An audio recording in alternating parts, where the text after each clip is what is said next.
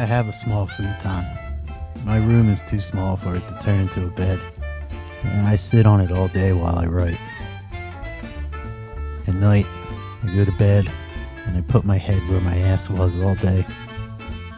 When I wake up, I put my ass where my head was all night. I don't know what it's doing to me, but it's doing something. This is both 4 crappy drawings and an experiment. I always forget that sometimes things can be 2 things at once. I'm trying to make 2 programs work together.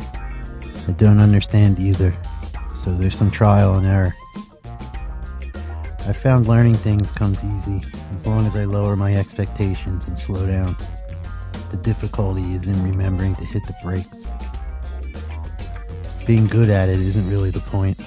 It's what I learn about my thought process while trying to understand it that matters.